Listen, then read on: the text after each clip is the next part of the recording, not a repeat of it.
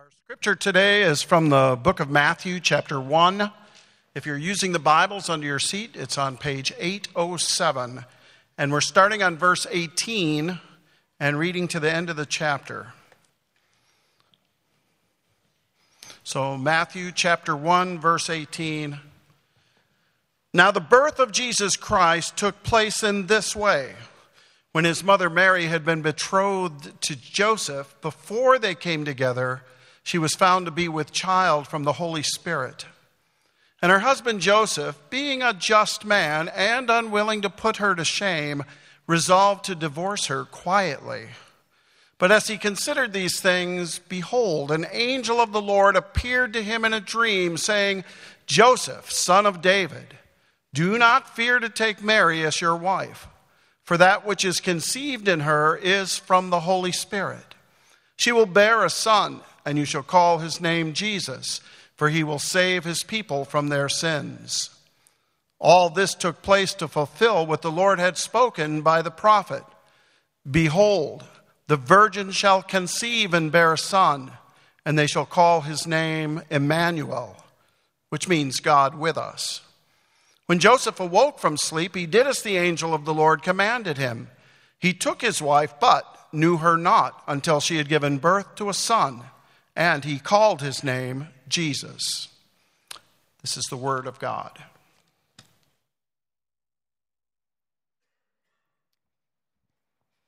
Well, good morning. Before we start, I wanted to say congratulations to Dan and Tina on the birth of another grandchild. Baby Anna was born early this morning, and everyone's doing well. So congratulations to you guys. Well, a few years ago, I lamented to Carly that I was not very excited about the Christmas season. It's possible that this had something to do with the fact that I had been forced to listen to Christmas music and see Christmas decorations long before the appropriate start date of December 1st. But really, the more I thought and reflected on why I was not excited about Christmas, it became obvious to me that Christmas had become something that it never should have. As a child, Christmas was a time of the year where there was no stress, no pressure, right? School was over, no responsibilities for 3 weeks. I didn't have to spend my own money on gifts for other people. I wasn't responsible for travel arrangements or Christmas parties or making sure that things were running smoothly. But as I got older, and I'm sure many of you can relate to this, Christmas got a lot more complicated. This season of the year became a lot more stressful. Christmas parties became an obligation, right? Gifts were more expensive, and trying to figure out what everybody wanted was no longer fun. Flying out to visit family became a nightmare. The flying part, not the family part. Christmas travel was a nightmare. And on top of that, trying to make sure everything was running smoothly at the church during the Christmas season. And to be honest, it left me feeling a lot like Charlie Brown, right? In the famous Christmas movie, when he says this, he says, I guess you're right, Linus. I shouldn't have picked this little tree. Everything I do turns into a disaster. I guess I really don't know what Christmas is all about. Is there anyone who knows what Christmas is all about? Maybe you can relate to this right now. Maybe you're feeling that the pressure of Christmas, maybe the same old Christmas traditions year after year have grown boring. Maybe the stress, the worry, tricky family situations. And for some of us, to be real, like Christmas brings up some difficult memories. But Linus follows up Charlie Brown's question by reciting the birth of Jesus from Luke's gospel. And we're obviously in Matthew's gospel, but I think the point remains the same, is that the more that we press into Scripture, the more Christmas will become about King Jesus, and the less it'll become about everything else. And it's a bit ironic, don't you think, that year after year, we need to go back to Jesus in order to have him redeem Christmas for us, year after year. And it's my hope this morning that as we're looking at this birth announcement in Matthew's gospel, that God would bring us to a place where Jesus reigns supreme, where he reigns as king over Advent. So then, what is Christmas all about? I want to answer Charlie Brown's question this morning. What is Christmas all about? What is this birth story all about? And just as a point of clarification, when I say Christmas, I'm using that in the same way as to say the birth of Jesus or this Advent season that we're celebrating right now. So here's our big idea. It'll be up here on the screen, is that Christmas is about the good news of the gospel. Christmas is about the good news of the gospel. It's the announcement that God has shown up into a broken world to redeem and to fix the devastating effects of our sin and to unite us to himself. Christmas is profoundly about the gospel, and there's 4 ways that we're going to see this in our passage as we make our way forward. So let's look at our passage, Matthew 1. Here's our first point this morning, is that Christmas is good news for the sexually immoral. Christmas is good news for the sexually immoral. Verse 18 says that now the birth of Jesus Christ, that's Jesus the Messiah, it took place in this way. So last week, Steve had told us that this word Christ that we see here, it's the Greek form of the Hebrew word for Messiah. Israel, the nation of Israel, God's people, they were awaiting their Messiah, God's anointed one who would come to bring freedom for his people. Right out of the gate, Matthew's calling our attention. He's pointing out the fact that Jesus is this long-awaited Messiah. He's the one who the Old Testament was anticipating and looking forward to, which is why we just sang the song, "Come, thou long-expected Jesus, born to set thy people free." So Jesus is this Messiah. And it says, when his mother Mary had been betrothed to Joseph, before they came together, she was found to be with a child from the Holy Spirit. Now, this betrothal, it's kind of similar to our modern engagements. 2 people have chosen to marry one another, but this idea of betrothal, it went further. It was actually a legal agreement. So 2 parents would decide that their kids should be married. They would have been, in their teenagers, maybe early 20s. And these 2 children, they would have engaged in a legal ceremony where they would have stood before witnesses and said that we're going to be married within the next year. But if you look at the language that's used here, before they were officially married, Mary and Joseph are already referring to themselves as husband and wife. That's because this legal agreement that they'd entered into was so intense that they could actually now begin referring to each other with those titles before the official marriage ceremony. And so like I said, Mary, she was probably about 13 or 14 years old at this time. Joseph, we're not actually sure how old he was, but he was likely a bit older than her. So we have this sweet couple, right? Mary, Joseph, they're likely growing in their love and affection for each other. They're going to be married in a few short months. Joseph's working as a carpenter, saving up money to provide for her. But then we read that before they came together, before they were actually officially married, she was found to be with a child. Now, as the narrator of this event, and because we've heard this story hundreds of times, Matthew knows that Mary is pregnant with a child from the Holy Spirit. We'll talk about what that means more in a minute here. But Joseph has no idea. Joseph finds out Mary's pregnant. He has no idea what's going on. I mean, he has an idea of probably what's happened, right? But he doesn't know the backstory here. And put yourself in Joseph's sandals for a second. He would have been devastated. I mean, to find out that your fiance, this woman you're calling your wife, she's not only committed adultery, she's cheated on you, but she's actually pregnant now with another man's child. That's what's going on in Joseph's mind. This is devastating. It's earth-shattering. You can only begin to enter into the hurt or the anguish, the embarrassment that Joseph would have felt to find out that his fiance was pregnant. And it's only by the grace of God that he responds the way he does in verse 19. Look at verse 19. He says, her husband Joseph, being a just man and unwilling to put her to shame, he chooses to divorce her quietly. Joseph was a godly man. That's what this word just means. He was a godly man. He was a man committed to doing the right thing. He was righteous. He was a man after God's heart. But the Old Testament law that he was trying to follow, in Deuteronomy it states that if a woman were caught in adultery, that she was to be stoned. But right now, during this time, Israel, the nation of Israel, is under Roman rule, and the Romans had said, "Know what? We're done with that. We're not going to have you guys stoning people for committing adultery." So what the Jewish people started doing instead was essentially they would have a public divorce ceremony where they would shame the person caught in adultery. So this is what Joseph was supposed to do. He should have brought Mary to this public trial and divorced her publicly where she would have been shamed and they would have officially been divorced. But we see that Joseph is a just man. He's a righteous man. We also see that he was merciful. Because look what it says here, that he was unwilling to put her to shame, and so he resolved to divorce her quietly.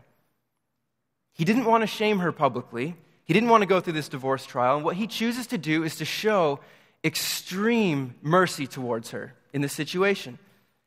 Now again, at this point, remember, Joseph has no idea that this child is from the Holy Spirit. All he knows is that this woman that he's supposed to marry has committed adultery, and she's now pregnant with someone else's son. So he makes the decision to uphold justice by divorcing Mary, but he also is going to do this with mercy. He's not going to put her to shame. So in this action here of upholding justice while simultaneously extending mercy, we see that Christmas is good news for the sexually immoral. We see a righteous man, Joseph, a righteous man, extending mercy towards a woman who he believes has committed sexual immorality. And what's so profound about this event here is that 30 years later, we would see Joseph's own son, Jesus, extending this same mercy towards a woman caught in adultery. Right? We know the story from John chapter 8, where Jesus is in the temple, and the Pharisees bring to him a woman who they've caught in adultery. And they said, Jesus, the law of Moses says that we should stone this woman. What do you think that we should do? What Jesus does is he stands in between the Pharisees, and he stands in between this woman who's committed adultery, and a righteous and a just man extends mercy to a woman who deserves to be punished for her sins. And how can Jesus do this? How can he extend mercy while at the same time upholding the demands of justice? That's a complicated question. But he can do this because of the cross that he would eventually die on. Right? At the cross, God's mercy and his justice meet. And when Jesus died on the cross, he took upon himself the just penalty for sin so that he could also extend mercy to sinners, particularly in this context, those who are sexually immoral. And, the reality of the situation is every single one of us in this room this morning, in some way, shape, or form, is guilty of sexual sin. Whether it's because of our lust, the desires of our heart through pornography, or as maybe as a teenager or in college you committed sexual sin, or maybe this is something that you're wrestling with at this very moment. We're all guilty in some way, shape, or form of sexual sin. But Christmas is good news that there's an announcement of forgiveness, that mercy and justice come because of Jesus. It's the announcement of good news that God has shown up to extend mercy and to fulfill the law of justice on those who have committed sexual sins. And now, as those of us who have committed these sexual sins, it's our responsibility to confess those to God, to come before him and say, Lord, I know that I'm guilty for my sin, and we receive that grace and mercy. Our responsibility is to receive that grace and mercy.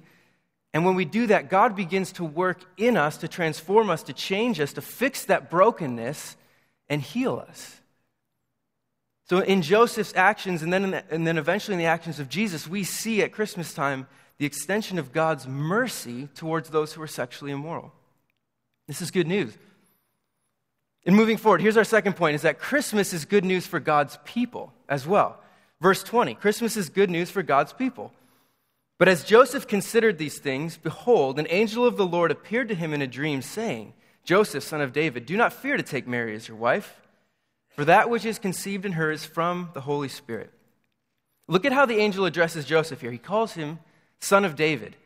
Joseph was a distant descendant of King David, and we saw this last week when we looked at the genealogy. And here again, Matthew's drawing our attention back to this fact that Jesus, the soon-to-be son of Joseph, is a distant descendant of David. And the reason that Joseph's able to take Mary as his wife is because now he finds out that the child in her womb is not from another man, but it's from the Holy Spirit. It's from the Holy Spirit. Not any less confusing, right? But it brings some clarity to the situation. I'm sure you've probably asked this question before. What in the world is happening here? Conceived by the Holy Spirit, how did that even happen? And I think that's a great question to ask. It's one we should ask, but it's also one that we're not given much of an answer to other than Jesus was conceived by the Holy Spirit. This is a beautiful, wondrous mystery, and it's okay.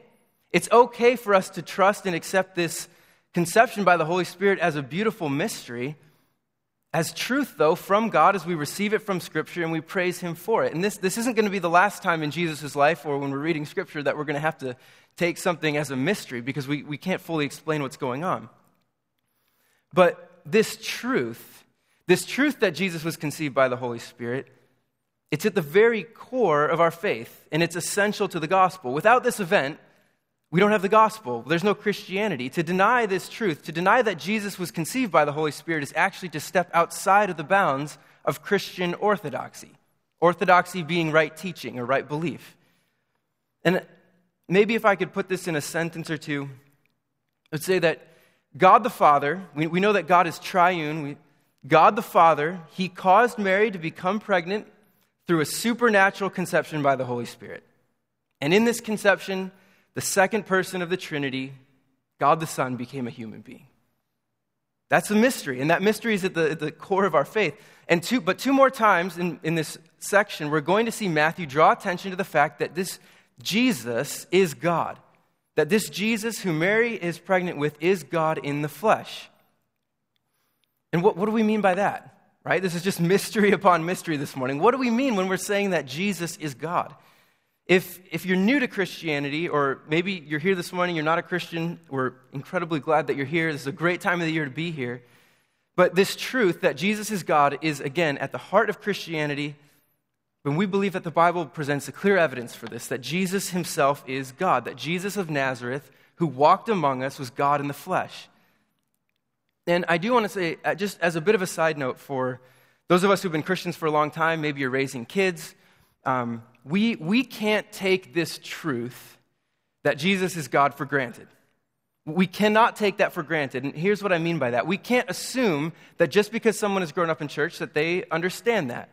We can't assume that when we're talking to people who aren't Christians, that when we're talking about Jesus, that they have all the same categories for him as we do. I can get just as an example, I was, a few months ago, I was talking with a friend from high school, and she'd grown up in the church, but she was struggling with some things. She's not walking with the Lord right now, and I had the opportunity to share the gospel with her, and in sharing the gospel with her, I mentioned the fact that Jesus is God. And she stopped me, and she said, wait, Jesus is God? I said, yeah, Jesus is God. That's essential to our understanding of the gospel, because he came in as God in the flesh to unite humanity back to God, to forgive us of our sins. And she said, I've grown up in church, and I've never heard that. I promise you she'd heard that. I knew the church she grew up in, and it was a good, solid church. But we can't take for granted the fact that as we're sharing the gospel with people, or as we're raising kids or teaching youth ministry, whatever it is, that everyone's on the same page on that. So we want to make that clear. So then at this moment, then, that Jesus is conceived in the womb of Mary, God became human while remaining fully God. Again, this is a wondrous mystery. And you see, we have to answer this question, who is Jesus? Jesus asks his disciples that question, right? Who do you say that I am? We have to answer this question, who is Jesus, correctly, or we do lose the gospel. And I want to give us something to chew on. I want to put a statement up here on the screen that I feel like it helps, no pun intended, but to put a little bit more flesh on what's happening here. So it says this. You can read along the screen. It says, Christian orthodoxy confesses that Jesus Christ possesses two natures. So he's one person, and he has two natures, a perfect divine nature and a perfect human nature. The divine nature being the same as that of God the Father and God the Holy Spirit, and the human nature being the same as ours, his fellow humans. So these natures have been united in Mary's womb, and they shall forever remain united in Jesus Christ. A beautiful and profound mystery that God had to become a human in order to save us from our sins. He had to enter into the total human experience from birth to death. He had to enter into the total human experience in order to save us from the devastating effects of our total human experience, in order to unite us back to God.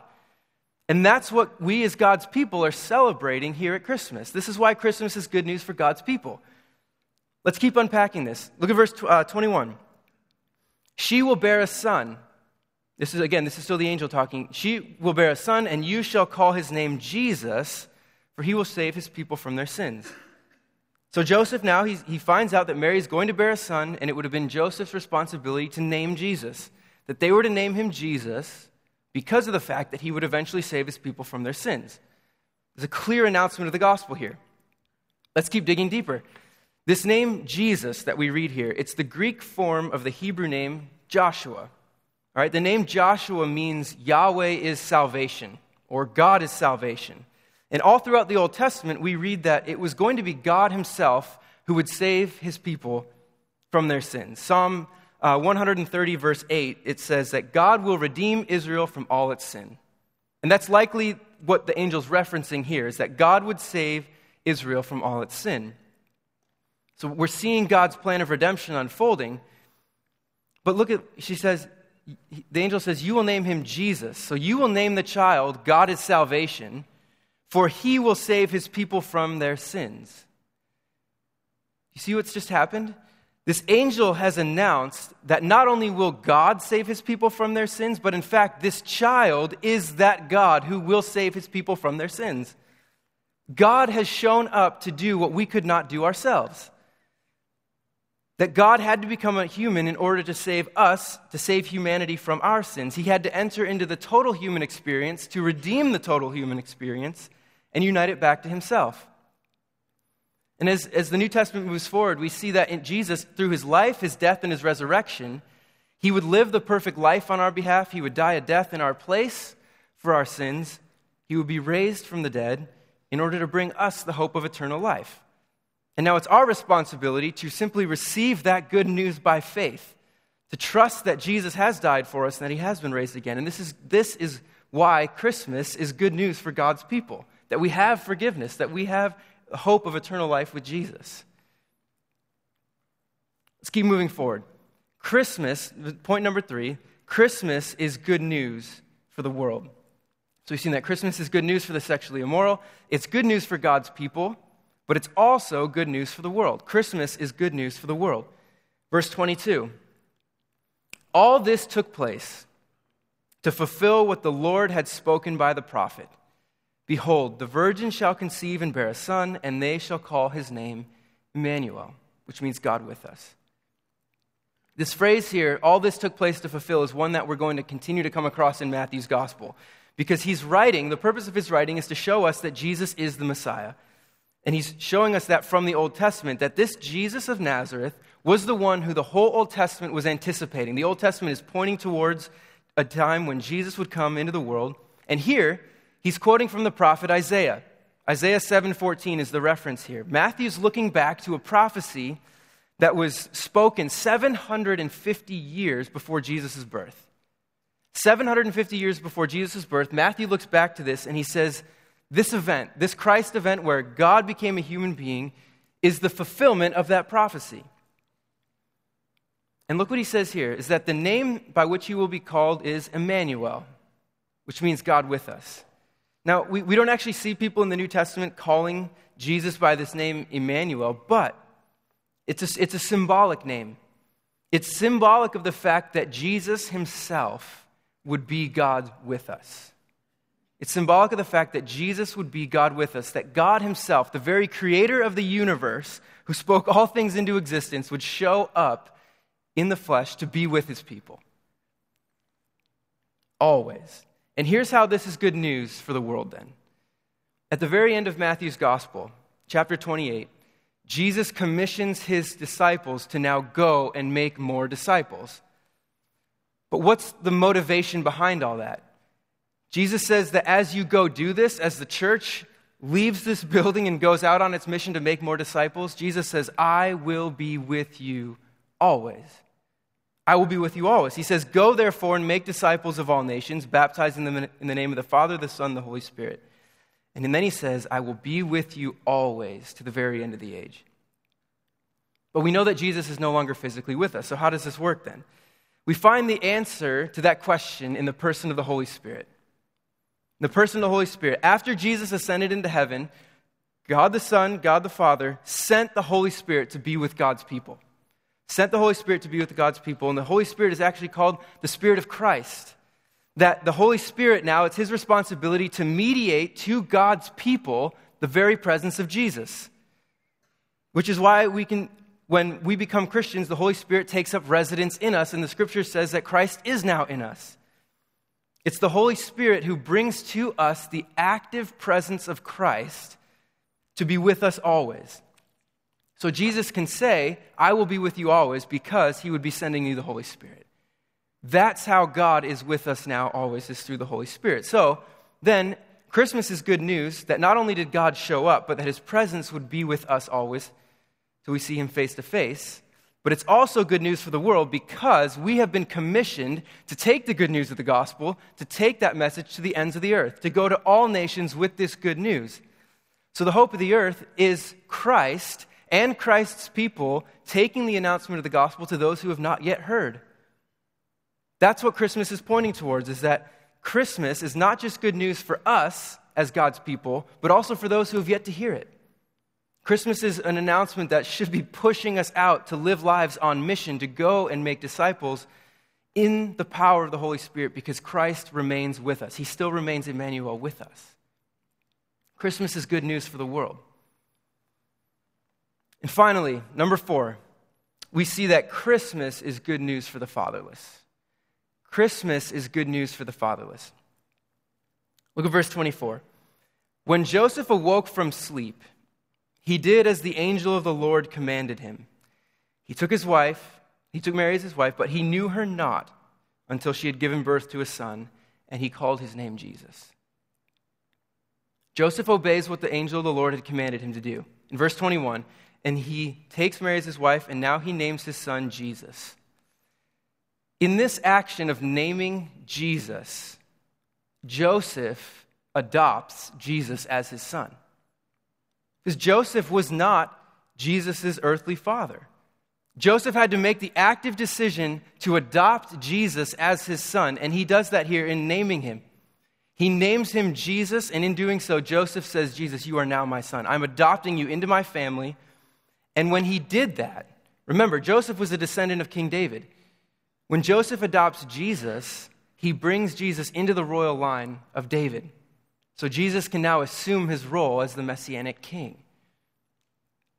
Christmas is good news for the fatherless because this act of adoption is at the very heart of our faith. Adoption is at the very heart of Christianity, and it's the adoption of Jesus by Joseph that has pushed Christians from the beginning to be actively engaged in adopting children into their homes. Because of this event, Christians should be people who are leading the way in adoption. We should be people who are leading the way, adopting children into our homes, bringing them into a context where they can flourish, because our Lord and Savior, Jesus Christ, he was adopted. He was adopted into a family. And I've shared this story before, but I want to share it again because I think it really illustrates what a church can do when it's committed to adoption, what it's committed to bringing the kingdom of God on earth. There's a church in the Birmingham area called the Church of Brook Hills. It's a pretty big church, and at the time, their pastor was David Platt. Some of you have heard of him. But he called up the Department of Child Services in their county, Jefferson County in Alabama, and he asked them, he said, what would it take for every child who needs to be adopted in this county to be adopted? And the lady on the other end of the phone said, well, Pastor, that would take a miracle. Like, this is not going to happen. And he said, all right, let me get back to you. Over the course of the next several months, he put before his church this idea that they should adopt every child in the county. And over the course of a few months, their church set out and accomplished that task of adopting every single child in their county who needed a home. And I had the opportunity to visit that church several years ago, and it was just an absolutely beautiful picture of the kingdom of God breaking into this world, because you had Asian parents with black kids. You had black families with white kids. You had Hispanic families with Asian kids. It was this beautiful picture of the kingdom of God breaking into the world, breaking into this broken situation through adoption. And we know adoption's not easy. We know it doesn't always work out maybe the way that we would have hoped it would. We know it can cause just as much heartache as it can healing. But at the same time, adoption is at the very heart of the Christian faith, because Jesus was adopted into a family. It's at the very heart of the Christian life. Every time I talk to someone who's been adopted, or every time I see one of the kids at our church who's been adopted, my heart is just overwhelmed with joy, with gratitude, because of the reality that this child has a family, this child has a father, a mother, brothers and sisters. But it's not only that, but I'm reminded of what God has done for me. You see, the New Testament, this good news of Christmas is not only good news for the physically fatherless, but it's good news for the spiritually fatherless. That's all of us. Because of our sin, we've all strayed from God, we've all rebelled against God, and we need to be brought back into His family. The New Testament, it describes our salvation as an adoption. And you can see how those two pictures overlap, physical earthly adoption and our spiritual adoption, that God has brought us into His family. Ephesians 1:5 says that He predestined us for adoption as sons through Jesus Christ, according to the purpose of his will, predestined for adoption, that before the foundation of the earth, God set his heart on everyone who would become a Christian. God set his heart on them in order to adopt them into his family. That's what Christmas is pointing towards, is that the adopted one, Jesus, who was adopted by Joseph, for those of us who would put our faith and trust in him, we have been united to the adopted one, the Son of God, and brought into God's spiritual family. It's a messy family, that's for sure, but it's a family nonetheless, that we have been adopted and brought into God's family, and now we can look to him and call him Father. Christmas is the announcement that not only should those who are physically fatherless be adopted into the homes, but you and I have been adopted into God's family, brought into union with him through the adopted one, Jesus. Christmas is profoundly good news for the fatherless. It's profoundly good news for all of us, for every area of our lives, that this Christmas event, this Advent season, it changes everything. So then, returning to Charlie Brown's question, is there anyone who knows what Christmas is all about? Matthew sure does. Christmas is profoundly about the gospel. Christmas is about good news. It's about the King, Jesus, coming to restore a broken, fallen humanity. It's Jesus coming to forgive and restore the sexually immoral. It's Jesus coming to save his people from their sins. It's Jesus coming to empower his people, to bring them his presence, to send them out to make more disciples, which is good news for the world. And Christmas is good news for the fatherless, spiritually fatherless and the physically fatherless. That there's a family now that we can be united to. Christmas is about God the Son taking on humanity and establishing himself as the true and gracious King over his people for all of eternity, to bring us peace and to bring us his presence. As we're celebrating Christmas this season, let us continue to draw our attention to that, this good news that Christmas is a profoundly gospel-centered event, that God has shown up to be with his people. So let's pray.